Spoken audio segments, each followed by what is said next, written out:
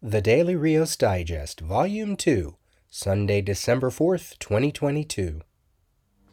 That's it, Rios. Let's go to work. Hey everybody, this is your host Peter with the 22nd digest of this second volume, covering Monday, November 28th through Friday, December 2nd, 2022. Meanwhile Monday, a follow-up, Part 2. Taking a tangent from my ongoing examination of Dick Giordano's Meanwhile column in DC Comics that began in 1983, this is a continuation to the digest for October 23rd, where I started to take a look at the first DC sampler from the summer of 1983. Part 1 was the first 8 spreads, up through the center spread, featuring the New Teen Titans by Wolfman and Perez. And we'll finish it out in this segment with the remaining 7 spreads. And I'm doing this because Dick Giordano talked about the DC sampler in the previous Meanwhile column. And I decided to, do a little detour and take a look at the DC sampler to see if all the things that Giordano thought that the sampler was going to be used for actually, reach their goals. Things like the promotional value, titles that DC was spotlighting, not only the titles, but the characters, the creative teams, and, how original were the spreads. All of the spreads were also meant to be done by the creative teams of respective titles.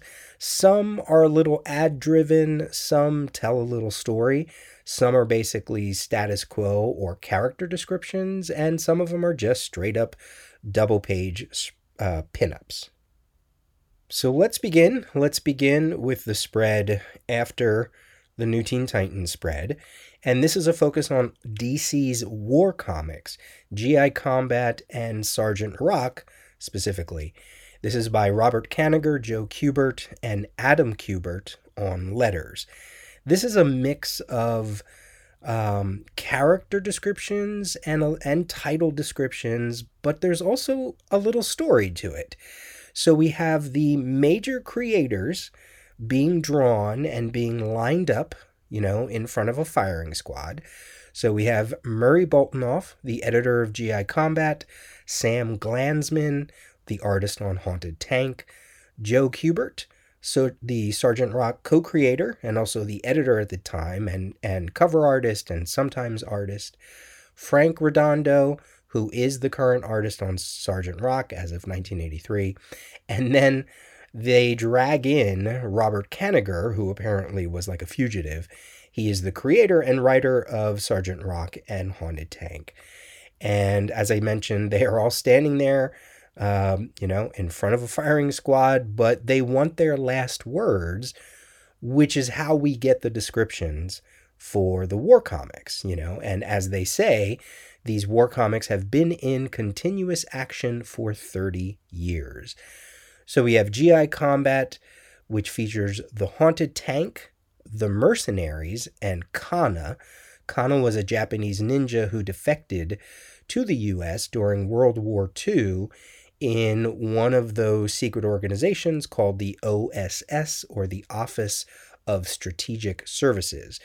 What I find interesting about this character that I think I only really knew from like Who's Who is that he predates Snake Eyes and Storm Shadow by almost a year, and I wonder if his stories are similar to them in any way. And then on the next page, we see Sergeant Rock. It's a pretty great Joe Kubert headshot of the character. And again, they list the characters and they talk about what the Sergeant Rock title is. It's not as interesting it's not as full in its description of the titles. It's like, we have war comics, here are the characters and here are the titles, and that's it. But the story's kind of cute. Even if I did read it wrong the first time, I read like one page and then the second page, when really you have to read it all the way across at the top, and then start back on the left and go all the way across in the middle, and then go back to the left again and read all the way across along the bottom. Sergeant Rock was up to issue number 380 by this point in summer of 1983, which is the first issue that I would pick up off the rack. And GI Combat was up to 257. So, it's detailing what it needs to detail. Maybe not one of my favorites, but I did like that they included the creative teams within the story. Next up, as the blurb reads, the first superhero team-up comic is still the best. World's Finest Comics starring Superman and Batman. So World's Finest Comics was up to issue 295 at this point. Again, my first issue off the rack. And there are some other blurbs here, and they are titled Drama and Adventure, Deadly New Villains, Top Talent, Comicdom's Most Legendary Friendship, and then at the bottom, The New DC, There's No Stopping Us Now, which was DC's motto at that point. Now, if we take a look at each of those blurbs and each of those titles, let's go all the way back. The first superhero team-up comic is still the best. Not the first comic that had a team-up, but the first comic that was specifically written, I suppose, as a team-up book between Superman and Batman, and you could say Robin. The first team-up I originally thought was between Human Torch and Submariner in 1940, Marvel Mystery Comics number 8, and then in number 9, maybe in number 10. World's Finest Comics started in 1941, right? So that was like the ongoing flash fact, if you want to say, or narrative fact, or publishing fact. But then, as I did a little research, and you don't have to go too far, the first team up between characters published in different comics from the same publisher was published in 1940, but it wasn't by Marvel. It was MLJ Comics, Pep Comics number 4, which featured a story between S.H.I.E.L.D. and also the character of Wizard.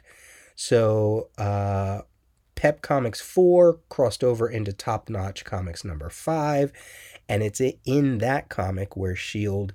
met Wizard.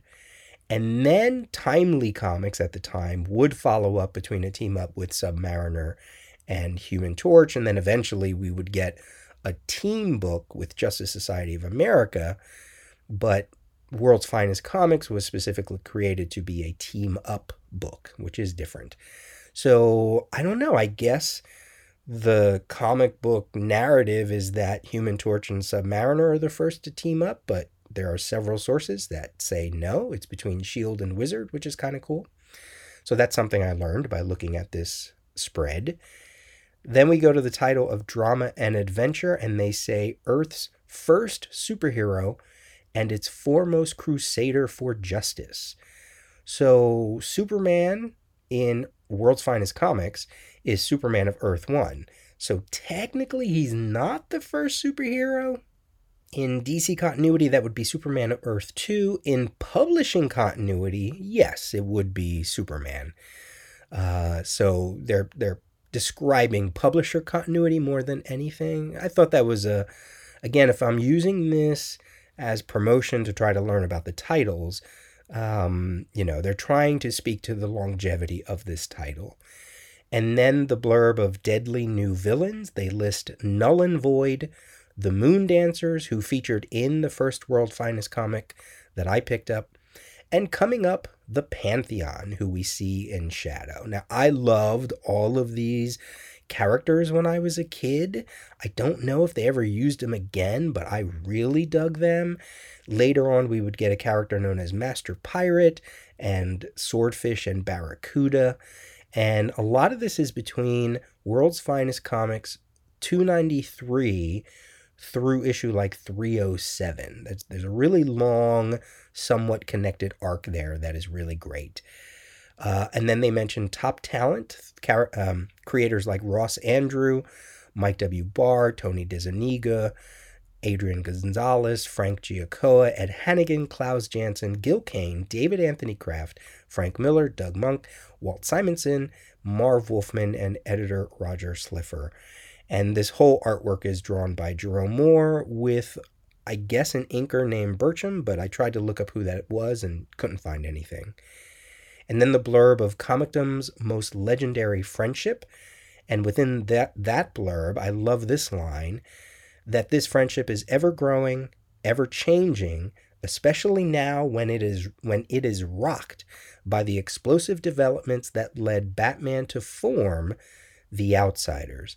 So this lengthy storyline, if you want to call it that, Superman and Batman quite often are at odds with each other and negative towards each other and salty towards each other.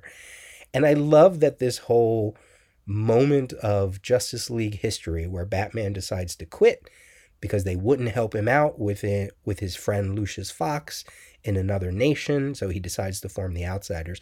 I love that this echoed not only in Justice League of America, not only in Outsiders, but in World's Finest Comics, in New Teen Titans, and probably other titles at the time. And, many people like to say that DC Comics in the 80s, that they weren't connected, but here we are, 1983, and there was this, strange relationship that was playing out within multiple titles. It really was. I did enjoy that storyline quite a lot. Now, I don't know if that particular spread would be juicy to some people, but I enjoyed it for what I was able to pull out of it. Next up, we get probably one of the best ones right along the Wolfman Perez New Teen Titans one. This is Legion of Superheroes by Paul Levitz, Keith Giffen, and Larry Malstead. Legion of Superheroes was up to issue 303 at this point. My first issue was 304. And the little blurb here is, what kind of sentient being devours every issue of the Legion? And then there's a blurb that says, insufficient data, but 50,000 more of them have turned onto the series during the last year. Wow, 50,000? Are they really saying like 50,000 new readers? That's amazing. I mean, I've read a lot of articles and interviews about that time, and they did say that New Teen Titans and Legion were two DC titles that ran sort of neck and neck. So that's an amazing increase of readership. And then what's so great about this whole spread, first off, the main image doesn't even feature the main Legion team. We have Nightwind, we have Matter Eater Lad, we have Crystal Kid, who I always liked, the little guy with the one eyeball, and the other character that likes to eat tech a lot. And Matter Eater Lad is literally chomping down on a Legion comic. So, okay, not the team, right? Now, the panels that they show afterwards does feature a lot of the Legion crew. And what's so great is they answer their question, right? What kind of sentient being devours every issue of the Legion? More and more of them have turned onto the series during the last year, possibly 4. And then what they do is each panel is kind of like a genre, right? Or kind of like a, like a story genre, or like, emotion, or why you read this book because of adventure and secrets and combat, mystery and space, young love, police, action, detective, funny stuff, and weird worlds. And if those all sound familiar, yes, they are titles within the DC universe for many decades, and some of them are decades old. Now, the one for police, that's obviously Police Comics, which was by Quality, but at this point Quality was under DC. So not only do they list each panel and each genre and whatever, they also use the word in the font of the title. So Adventure looks like Adventure Comics, and Secrets looks like House of Secrets, and Young Love looks like Young Love. So it's really great. And then the artwork in the panels, initially I thought, they just reproduced these from issues number 304, 307, some other places, but they are not. It's new artwork similar to some of the panels within those issues. And I was kind of blown away with that I never really noticed that before. I just assumed that they were. And then I did some side-by-side comparisons. For instance, Timberwolf fighting that little machine thing is similar to a scene in 304, but it is not exact. Or Power Boy versus that one creature from 304, again, similar to a panel, but not quite. I think that's kind of great. There's even a panel that features, I assume, Prophet and Omen, but again, not exactly the same panel. That's kind of crazy, and I don't know why I never noticed that before. And then the last panel is, and according to our readers, we haven't gone plop yet. Again, another DC title, and it's Bouncing Boy pulling open his costume, and you see the DC bullet that's sort of shaping his body. This is so good. It's so fun. It's showcasing that early 80s Giffen artwork that made this book stand out. Definitely one of my favorites in the sampler. And it would also be used, I know it was used in one of the small digest reprints as well. So, fantastic spread. Next up, we have The Flash by Carrie Bates and Carmine Infantino. Flash was up to issue 325 at this point, featuring a story with the death of Reverse Flash and Barry Allen, about ready to marry for a second time. All the blurbs are start off with 1 split second, and we see a scene where he becomes the Flash, and then 1 split second where Reverse Flash kills Iris West, Barry's first wife, and then 1 split second where Reverse Flash is almost ready to kill Barry's second bride-to-be, Fiona Webb. And then it ends with a shot of Flash running towards us, and then his mugshot, which is directly from Flash 326. All the rest of it, I'm fairly certain, is new artwork. So this is the storyline where Flash does kill Reverse Flash, and then there's a lengthy trial leading all the way up to issue 350, which would be the end of that series. So it's, it's not a bad spread. It kind of gives you exactly what the status quo is of Flash at this point. Now, I guess, are you a fan of Carmine Infantino's artwork or not at this point? I guess that could be a question. But I do like the mugshot, and I like the shot of him running towards us. Now, what I really like, and again, I'm only sort of discovering this again so many years later, my brain has changed as I've talked about comics all these many years, and certainly the notion of crisis is always foremost in my brain. So the last blurb says, "How many more times can lightning strike across the path of one extraordinary man?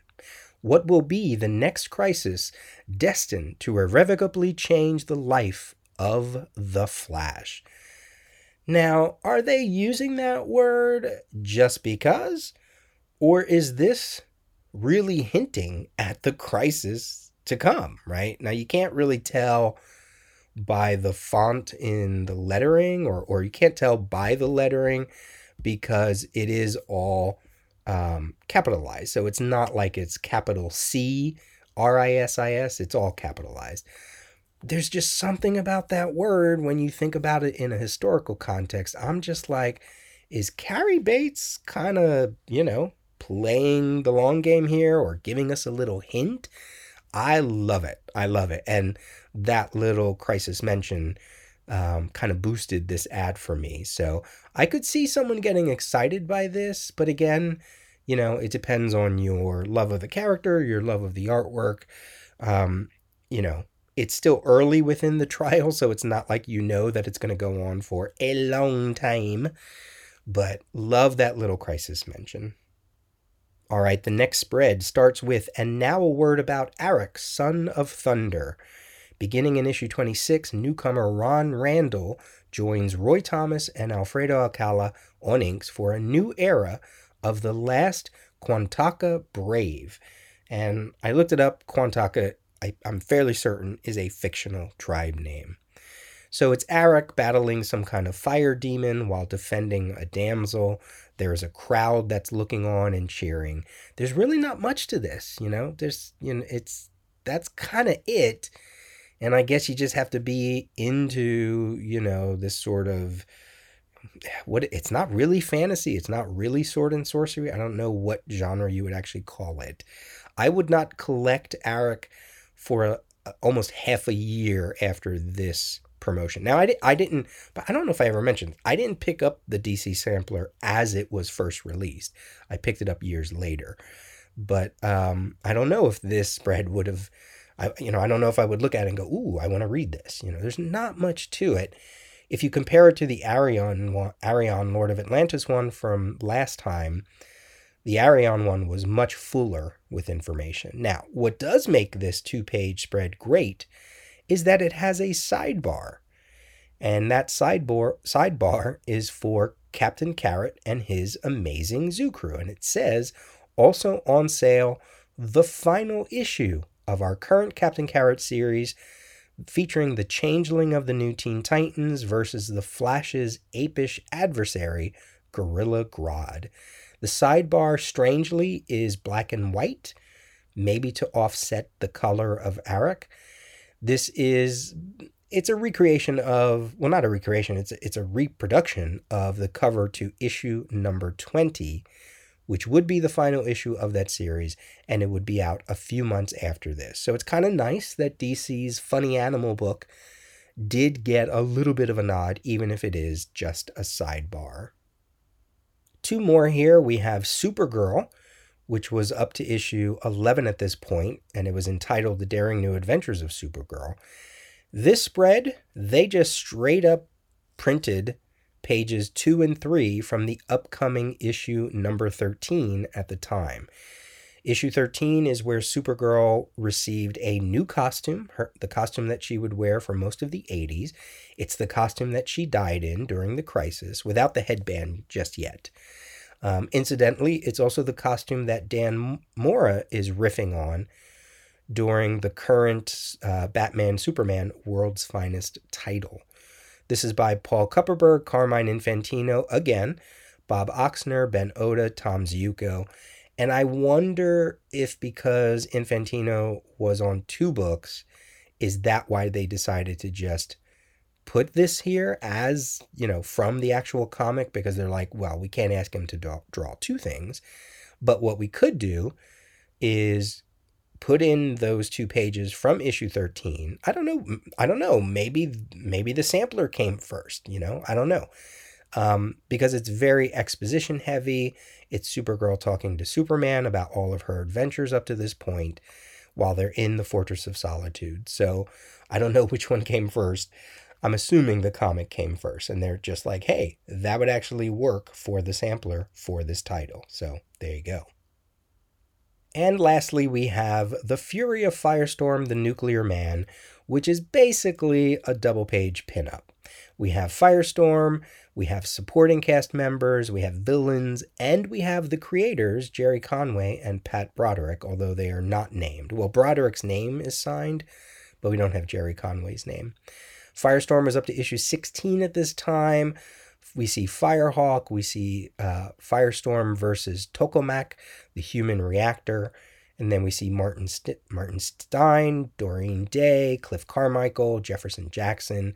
Such a great series. I really need to read this again. 100 issues, plus the first volume, plus some annuals. Just so good. I'm assuming this might hook you with the art. I was a fan of Broderick at the time. One strange thing to note is on the desk of Pat Broderick is a brick, and it says Ignatz Award. But the Ignatz Awards didn't start until the 90s, so, I know with Crazy Cat, Ignatz used to throw a brick, but did he call it the Ignatz Award in it? Like, why is there an Ignatz Award label on this brick? Or maybe the awards were around in the early 80s and then they stopped and came back. I don't know. And I tried looking it up and I couldn't find it. And I don't know enough about Crazy Cat to know if the character of Ignatz was like, this is my award, it's a brick, I'm going to throw it at you, and is that the whole reason why the awards came about in the first place? I don't know. So maybe somebody knows. Not a bad pinup, but it is ultimately a pinup, and it's not like you get much description about what's going on, but maybe Firestorm was popular enough at the time that it didn't need it. I don't know. And then the whole sampler ends with some critical responses from various trade magazines at the time, and they call it critical comments. The new DC, there's no stopping us now. And the critical acclaim comes from all over. Here's just a small sampling of gratifying comments from the fan press. And again, if you're trying to give this to new readers or entice older readers to try new books, I guess this is another way to do that. So they have Heidi McDonald from the Comics Journal talking about New Teen Titans, Sam Kujava in the Comic Reader talking about Amethyst, Princess of Gemworld. I like what he has to say about Ernie Colon. He says the art of Ernie Colon owes nothing to Adams, Kirby, Eisner, Kane, or any other popular god, and it's all the more fresh and compelling for that. It's an interesting little description. Sam Kujava also talks about Sergeant Rock. And then we have Kevin McConnell in Amazing Heroes talking about Omega Men, and David Tranzu in Amazing Heroes talking about the artwork of Don Newton and just how damn good it was. And I totally agree with that. So there you go. That is the DC Sampler. Those are the titles they decided to spotlight. And there were titles that they did not spotlight. And Giordano talked about that in the column. He said maybe the creative team wasn't available. Maybe there was some kind of new status quo that was coming up that they weren't ready for. So there's no Black Hawk, although we see the character in the DC Comics Present spread. There's no Camelot 3000, which was up to issue 8 at this point, so that's almost over. No House of Mystery, no Jonah Hex, no Justice League of America, right? Which again, maybe at this point it hadn't quite settled on Jerry Conway with Chuck Patton just yet, No Night Force, although that had already ended by this point, or I think it ends the same month. No Warlord. No Sword of the Atom, which had just begun. No Ronin, no Swamp Thing. But again, that could be because Alan Moore was just about ready to take over. No Green Lantern, probably the same thing. The new team of Len Wein and Dave Gibbons was just about ready to take over. So maybe they thought, well, we can't do it just yet. So there you go, my breakdown of DC Sampler number 1. Whenever I get back to the Meanwhile segment, I will return to Dick's column, picking up with the column in cover date, DC Comics cover dated October 1983. See you then. Name's Lobo. Thank you! So you have heard of me, yeah? So then you'll know what my name means. Yes? No? It means he who devours his enemy's entrails and enjoys it.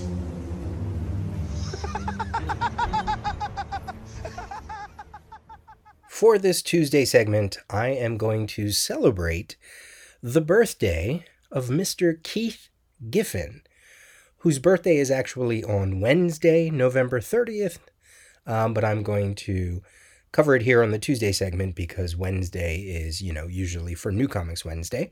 So yes, Keith Giffen was born November 30th, 1952, which marks him at 70 years old this year.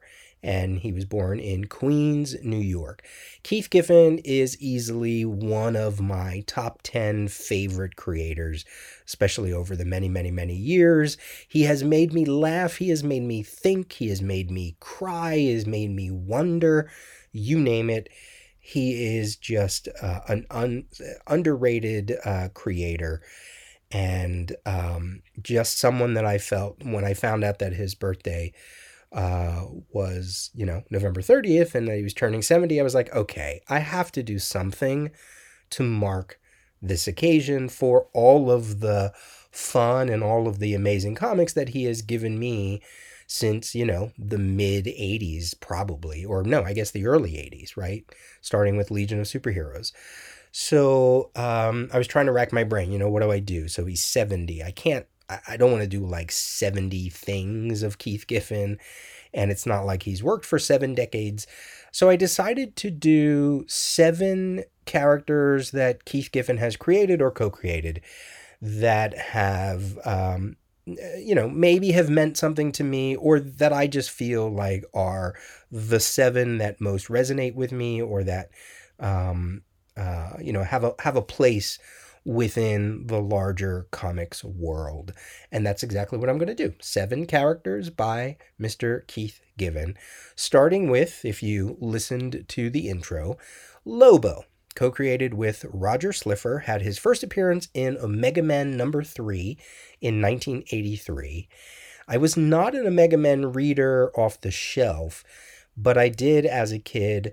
The first comic store I ever went to, which was called Hildebrand's, they were having an Omega Men sale, and I just randomly picked up probably the first year's worth or close to all of those 12 issues, and one of those issues was issue number 3, featuring Lobo, a very different Lobo than maybe you know. And then he would have adventures in Omega Men, in Justice League International, in the Legion title, eventually going up against Superman a bunch of times, some appearances in the Demon title. And then once the Lobo miniseries hits in 1990 with Giffen and Alan Grant and Simon Beasley, that was it, right? Like, the character would never be the same again. So I played that intro. That is from the second season of Krypton, the series that was on Sci-Fi, portrayed by Emmett J. Scanlon. And, I really liked that portrayal of Lobo. Like, maybe he isn't as bulky as some characters might think, but I quite enjoyed that performance a lot. The first live action Lobo, officially, the first official live action Lobo. There was supposed to be a spin-off series with the character, but it never worked out. So, Lobo's just one of those characters that has lived on these many decades. And of course, in this kind of list, I had to give him a nod. Next up is one of my personal favorites.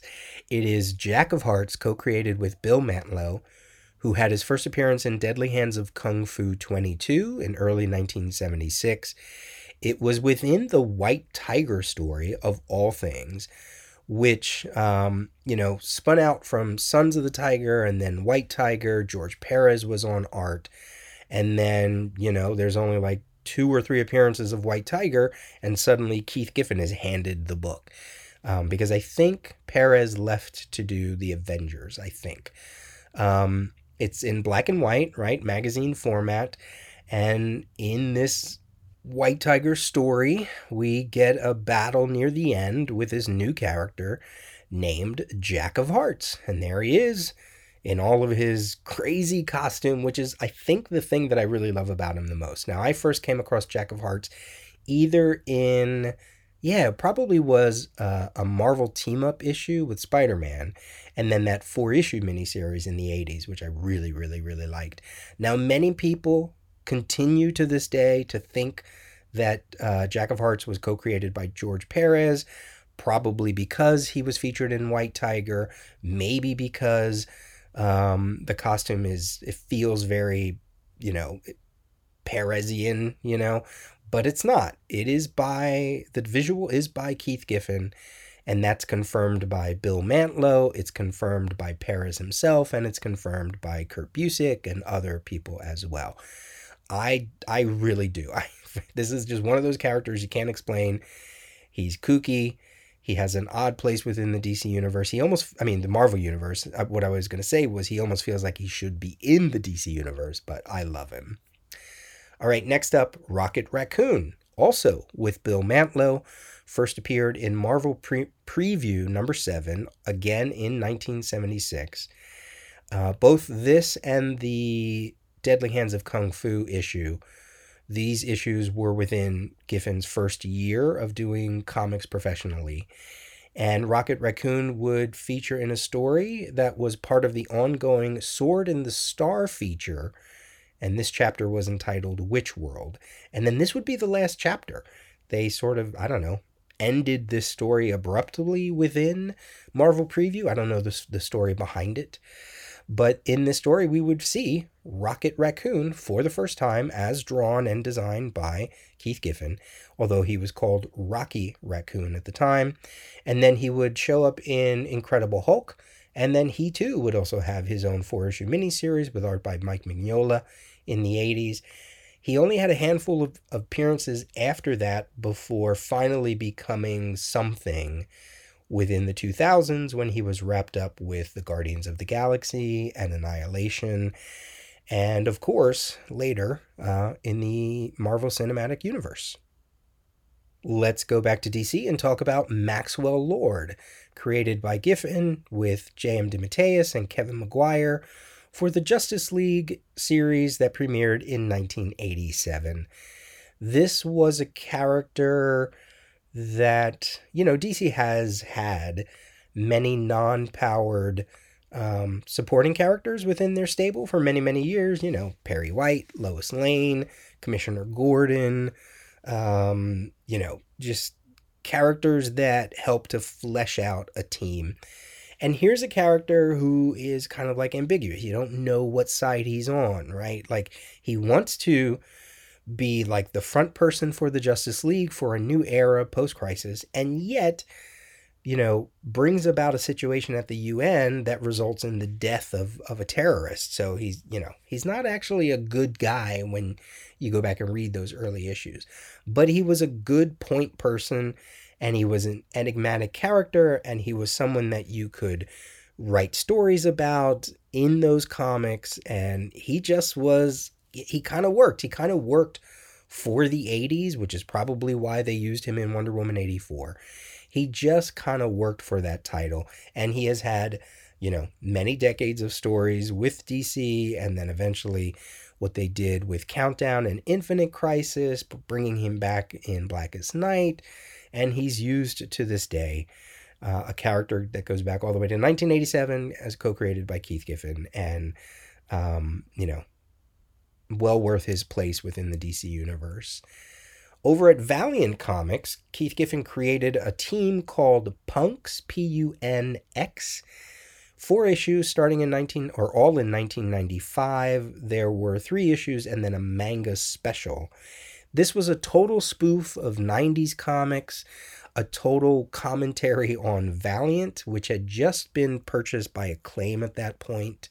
And when you think of other titles that Giffen has done in the 90s, like Heckler, Book of Fate, Vexed, this fits right in line with those, both in terms of the artwork and with the tone that Giffen is using to do parody and to do commentary.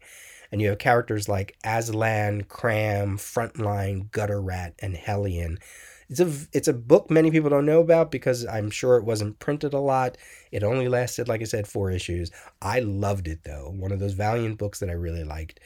And I would love to read it again. So if you've never read Punks, this is not one of those... This isn't one of Keith Giffen's creations that has lasted over many years, but it's one of those that I really, really, really like. And then we have to go to Legion, Legion, created by Keith Giffen, Bill Mantlo again, and Todd McFarlane, of all people. The team was created for the Invasion event of 1989, then eventually would spin off into its own series. Characters like Vril Dox, Garen Beck, Larissa Malor, Strata, Stealth, and then eventually we would get Lobo, FaZe, Largan, Lady Quark, Captain Comic, Telepath, Marigin Beck, and so many more. This entire team, this entire book, the way it was executed, it has Keith Giffen's name all over it, and his style and his talent and his, he very much speaks through certain characters, and you can feel his energy, especially working with other creators, and this book is absolutely that. So one of those creations also has stood the test of time, probably has also caused some headaches with continuity, but Giffen in the 80s was kind of like their version of a continuity cop, or someone who could go in and look at a property and kind of give it a new spin. Like he did that with Dr. Fate, he did it with Aquaman, he did it with Amethyst, he does it with Legion. He has interesting ideas, and he has ways to spark new paths for maybe some stale characters, right? And this was one of those things that I guess they were hoping could be used as a basis to smooth out what was going on with the Legion of Superheroes post-crisis. Maybe it worked at the time, maybe it didn't. All I know is it made for some damn good reading in the 80s and 90s. And then finally, if you know me, you know that my number one pick is going to be Ambush Bug, which was created in 1982 for DC Comics Presents issue number 52, featuring the Doom Patrol. Giffen calls Ambush Bug, or describes him as Bugs Bunny as a supervillain. And then he would make a few more appearances before getting his own 4-issue miniseries, and then another miniseries, and then some specials, and some appearances here and there. In many ways, he's like DC's Alfred E. Newman. He is, to me, a part of the DC universe that when you get this character and when it's written well by Giffen, you know he's being brought out because Giffen has something he wants to say. He has something he wants to say about comics. He has something he wants to say about developing art styles or characters, or poking fun at continuity, poking fun of characters, poking fun of creators. I mean, he's such, I don't know why, but he is just a character that I love. And, you know, Marvel certainly tried to replicate that with someone like Deadpool, but for me, Ambush Bug is I just love him because he's used sparingly, and he has been used somewhat in the past. Well, he was just in Suicide Squad, like within the past year or whatever. I haven't read those issues yet, but I collected them. When he's used, sometimes I like him when he's used by other creators, sometimes I don't. It's hard to capture that voice because it is so Keith Giffen, but I love it. So there was an interview Keith Giffen did where he talked about both Lobo and Ambush Bug. And he says, "I have no idea why Lobo took off. I came up with him as an indictment of the Punisher Wolverine hero prototype. And somehow he caught on as the high violence poster boy. Go figure." And then he later stated that both Lobo and Ambush Bug were derived from Lunatic, a character he created in high school and that would feature in Marvel's Defenders. And when you look at that original design for Lunatic, you can kind of see why he drew Lobo the way he did in Omega Men number 3. And he said Lobo had Lunatic's mercilessness, and Ambush Bug had his goofiness. So, Ambush Bug, I've been meaning to do a huge deep dive on the character because I do. I just, God, that 4-issue miniseries in the 80s is just so funny. I hope it stands up to this day. But there you go, 7 characters by Keith Giffen that I love or that I wanted to make note of. I could do Giffen stories. I could do Giffen art. I could do Giffen covers. He's just one of those creators that he has his own special place within my collection. All of Keith Giffen's comics, kind of like the miniseries or some one-offs, not necessarily like the Legion. Anything he does lengthy, I don't put it within G for Giffen, but anything that's kind of short, I do, because I just love the character. So happy birthday, Keith Giffen. Now this week we are also going to do another birthday segment on Thursday. For the same day of November 30th, 1952, another gentleman turning 70 years old, and I will talk about that when we get to Thursday's segment. We'll make the bestest team ever, Joker and Batman. Fine, Batman and Joker take top billing, but why is it always me compromising for the sake of the act? Joker, if we're going to work together, I need your word you won't hurt anyone. Not really me. But what the heck, I'm in, put her there! Wednesday Night Fever. Wednesday Night Fever, where I take a look at some current comic and give a short review, and then a whole bunch of recommendations. We're going to start off with a review of Batman Joker Deadly Duo 1 of 7. This is by Mark Silvestri, colors by Arif Prianto, letters by Troy Pateri, and this is coming out of DC's Black Label.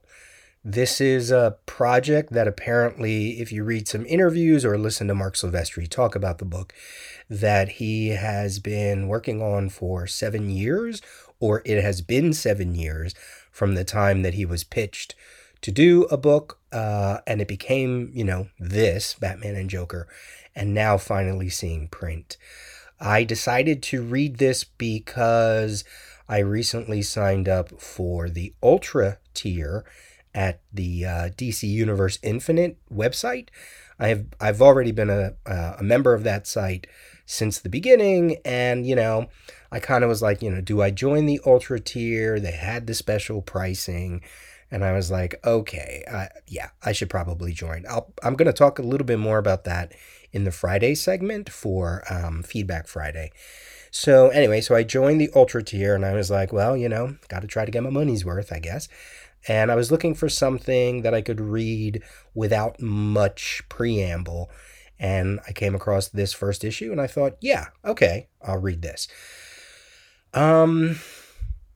For all of its pomp and circumstance, and to have Mark Silvestri drawing for a DC project that's out of continuity, but still, obviously it's Batman, so it's it's going to get some eyes on it.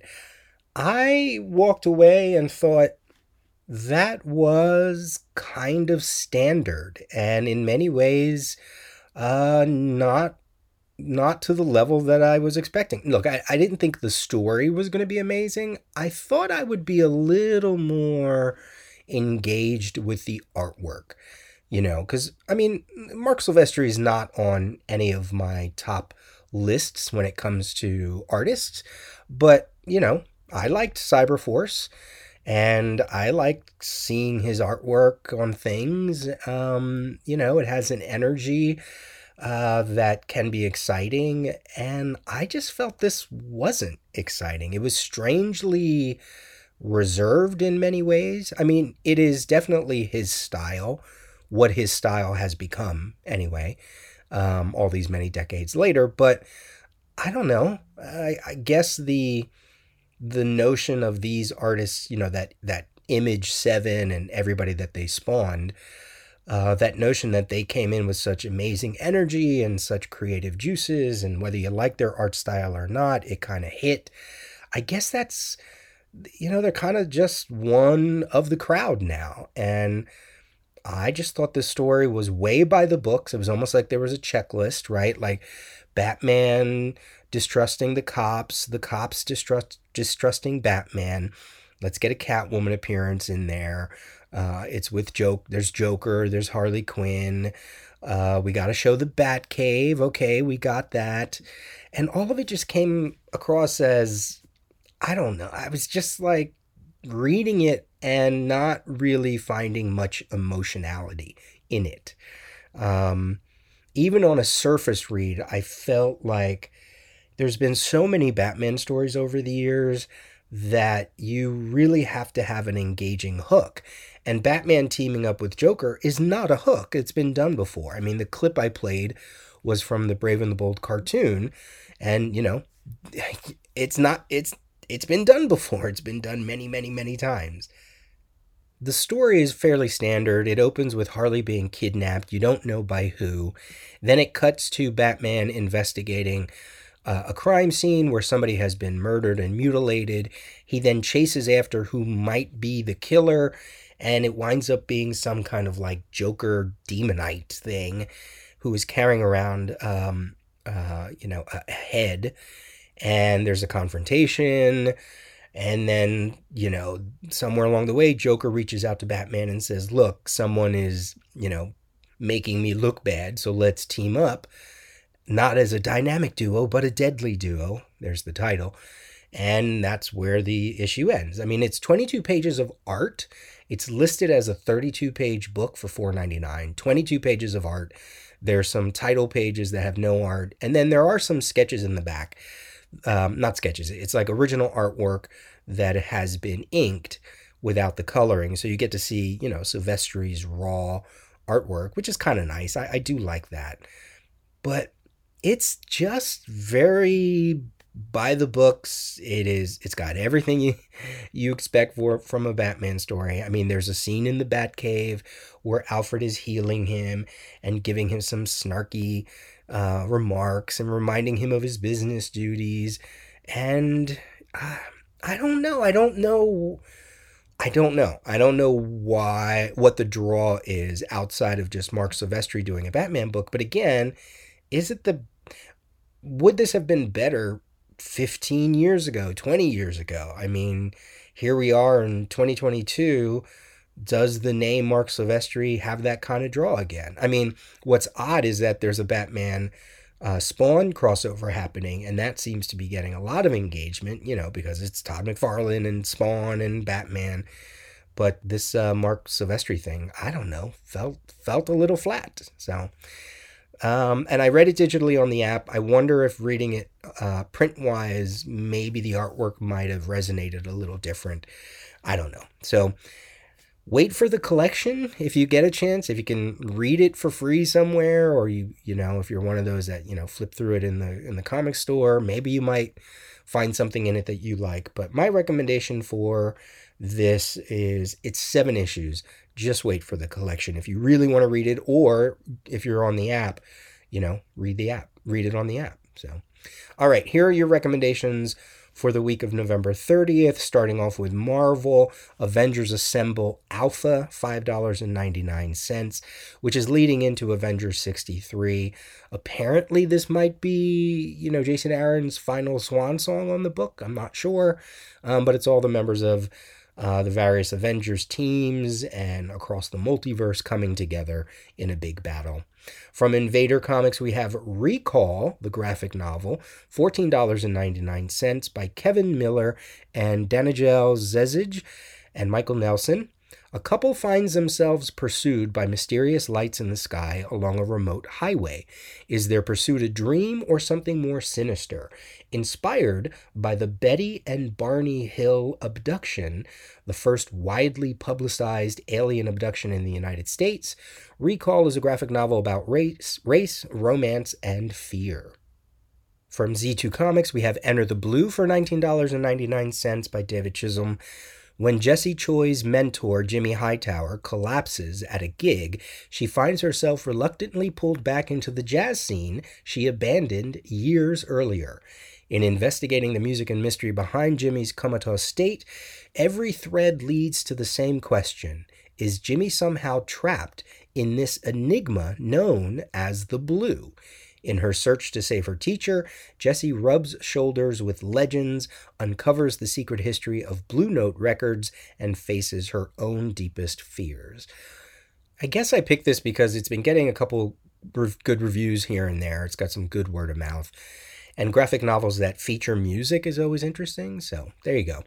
2 from DC Comics, Blue Beetle Graduation Day 1 of 6, written by Josh Trujillo and art by Adrian Gutierrez, $3.99, and Justice Society of America #1, Jeff Johns and Mikhail Hanin for $3.99. Both of these getting attention here and there. Obviously, Justice Society because of Black Adam and the Golden Age one-shot. Blue Beetle because of the movie eventually coming out. Who knows? Maybe, possibly, I guess.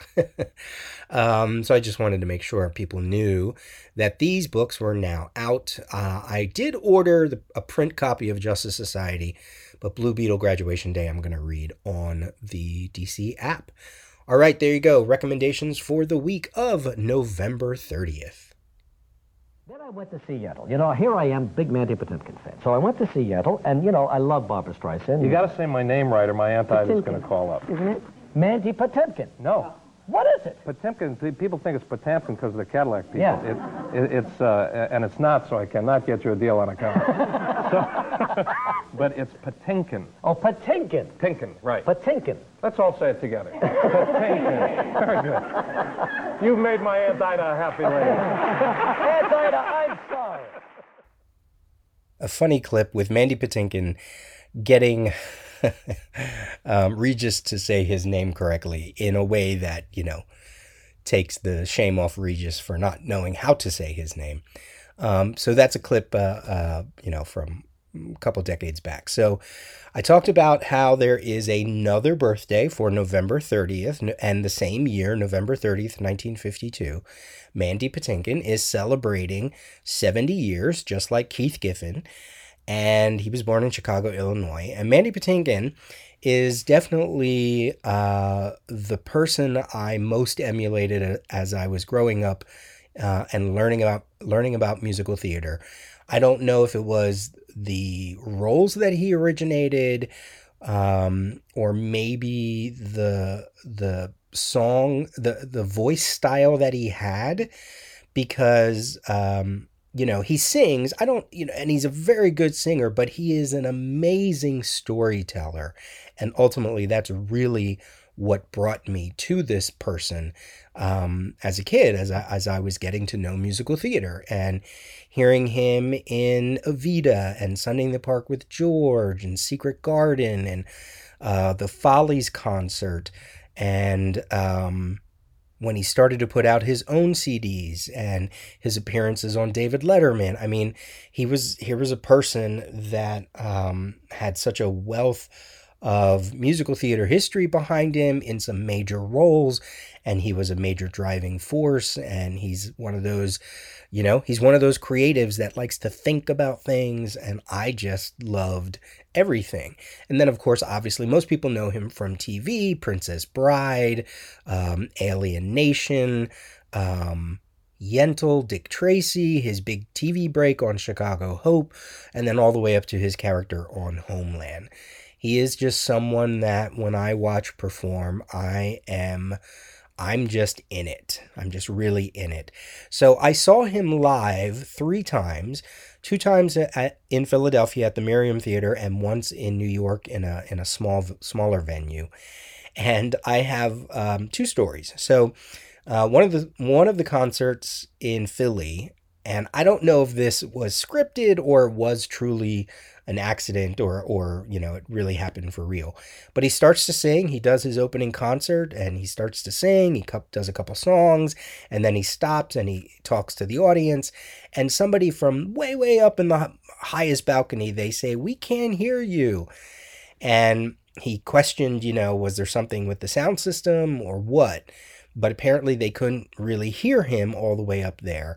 So he yells back at the sound guy. He jokingly says that he's fired, tells them to fix it.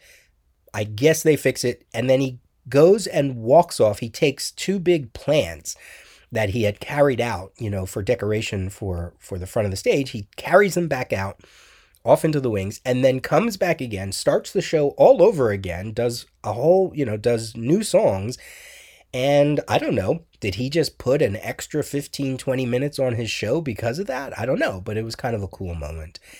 And then the other moment, I don't know if it was the same night, but he sang a song called Coffee in a Cardboard Cup.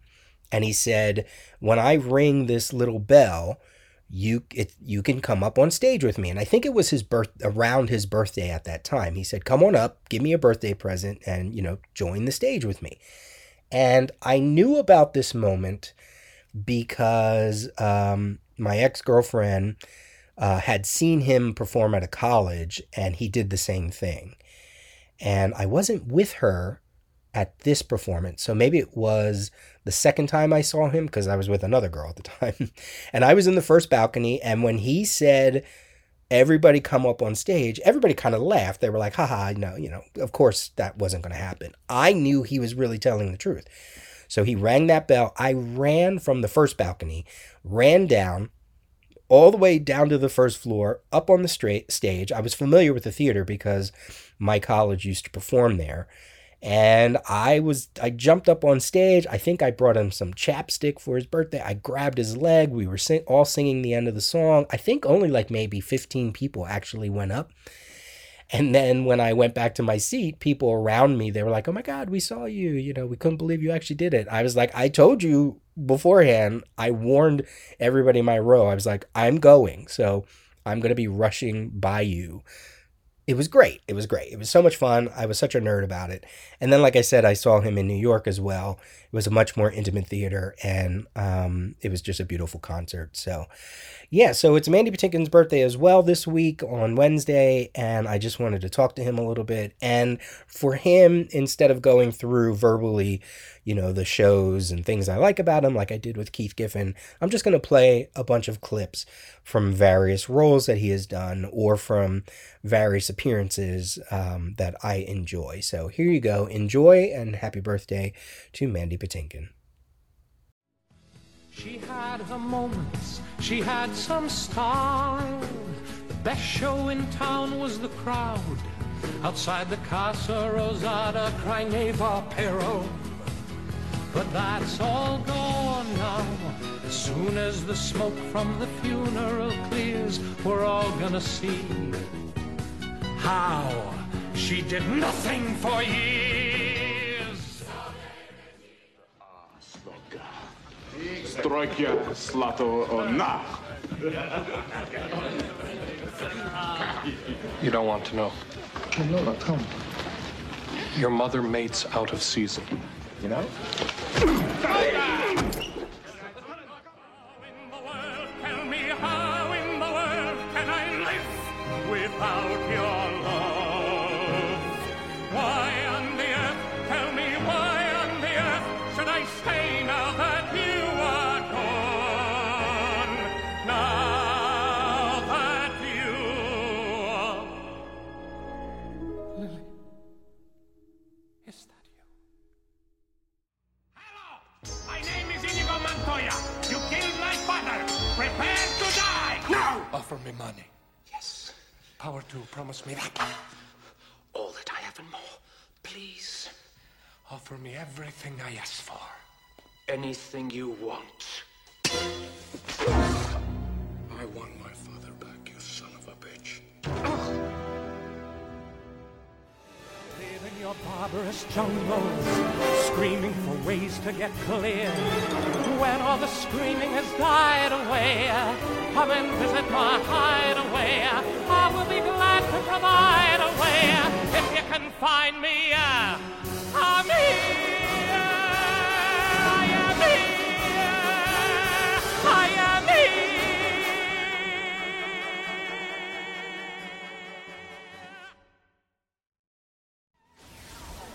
Oh, yeah. Feedback. Feedback Friday. Feedback Friday. This is coming to us from Matt Williams. This was an email sent middle of November. And Matt is going to talk about the DC Universe Infinite Ultra level. And here he goes. He says, regarding the Ultra app, I am still considering whether to upgrade or not. Like you, I think I would be saving money. There are a couple of series like Dark Crisis that I'm buying in print because I wanted to stay current, but I would probably have waited for the issues on the app if the wait were shorter than 6 months. That would have been a savings of at least $35 right there, which is almost the difference between what I'm currently paying for the app and what I would pay for Ultra. Right now, I still have the pre-launch introductory rate of $60 per year. That's the same rate that I had as well. As I mentioned back in the Wednesday segment, I decided to finally do the Ultra tier for many of those same reasons. I mean, if you don't buy... if I don't order certain books, even with my discounts from DCBS, it pays for the pricing of $99. Instead of paying $60 plus tax, I pay $99 plus tax. And, that $30, as you said, I'm going to make up because there's going to be, especially with the dawn of DC coming out, I'm going to be reading a lot and I'm going to get my money's worth out of this tier. The only thing that they did do was...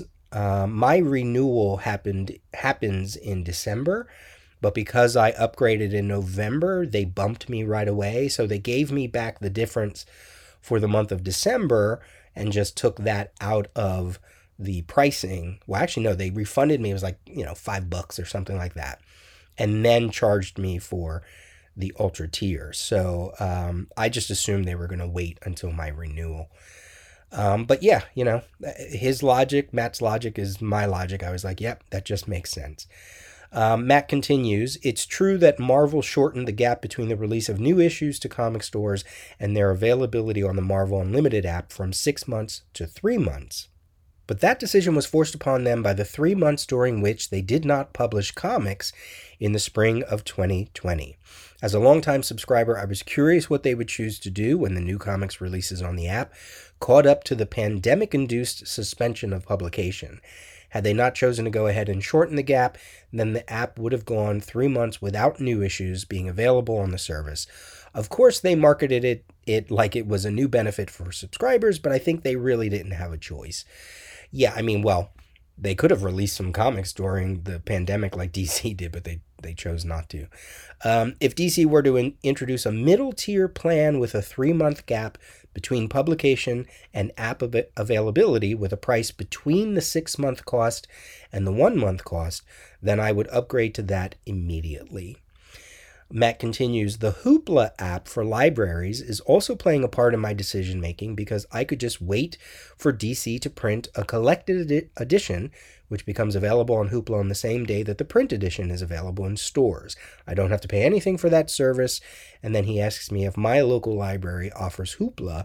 And I did a quick search, and according to their website, there is a Hoopla link, so I have to assume that they have Hoopla as well. So, but I don't need that for the DC app, for the DC content, but maybe for other content, it would be nice to check that out. Matt continues, as you suggested people do, I've shifted most of my purchases to titles from other publishers such as Boom, Dark Horse, Image, and Vault that I want to support with my comics budget. However, Boom puts most of their new single issues on Hoopla the same day that they are in stores, if not one day before, so it's always tempting to go that route. Fortunately, as much of my reading has shifted to digital, I've found that I get a thrill from opening Marvel Unlimited on Monday morning and DC on Tuesday morning to see what new issues have been added to each service. So sweet weekly Christmas now comes multiple times each week. Thank you, Matt. Thank you for that feedback and for your own experience with the app, with all those apps, and with your mentioning of Hoopla and stuff like that. So, yeah, it really just comes down to, do I need print? Do I need to read these in print? Am I saving money? Yes. And, with it only being a month difference, by the time I get my monthly shipment from DCBS, most of these titles are going to wind up on the app. So why not just cut down on print, get some other things, get some collections, buy from other publishers. So that's really what I'm doing. I think I will still get print for some things. I mean, I'm always going to get the print of Nightwing, anything Titans related, certain big events. I mean, right now my pull list is like Black Adam because I always want to support Christopher Priest, Dark Knights of Steel. I think I was going to be more engaged with that than I turned out to be, but it's almost over, so of course I'm going to continue. Human Target, Danger Street, anytime Tom King puts out something, I'm probably going to get it. There have been some things I haven't gotten in print, but most stuff I will. JSA, as I talked about, World's Finest because it's amazing, and there might be a few things. I don't know what I'm going to do with the Dawn books. I think I'm going to just, like I said, read it all on the app. It's a perfect opportunity. It's only going to come out a month later, and there'll be opportunities to talk about them. So this has really changed my comic buying. Digital has really changed my comic buying. What a difference from, 10, 15 years ago. And then a quick heads up, go check out Resurrections Podcast episode 164 with Al Sedano and myself as we take a look at the third issue of History of the Marvel Universe by Mark Waid and Javier Rodriguez. We did the first 2 issues, now we're on the 3rd issue, and eventually we'll pick up and finish out the series. That particular podcast dropped on November 27th, and in many ways it's probably a good kind of like companion to what I'm doing with Marvel Saga Monday. All right, feedback. You know where to send it to me, Peter at thedailyrios.com. Go to the website, thedailyrios.com, and leave your comments. Check me out on Instagram at thedailyrios. Follow my Twitter, Peter J. Rios. Follow me on your favorite podcast catcher. Let me know if I need to put the show anywhere that I'm not already. This has been the Daily Rios, episode 591 for Sunday, December 4th, 2022. Talk to you soon. White. A blank page or canvas. His favorite.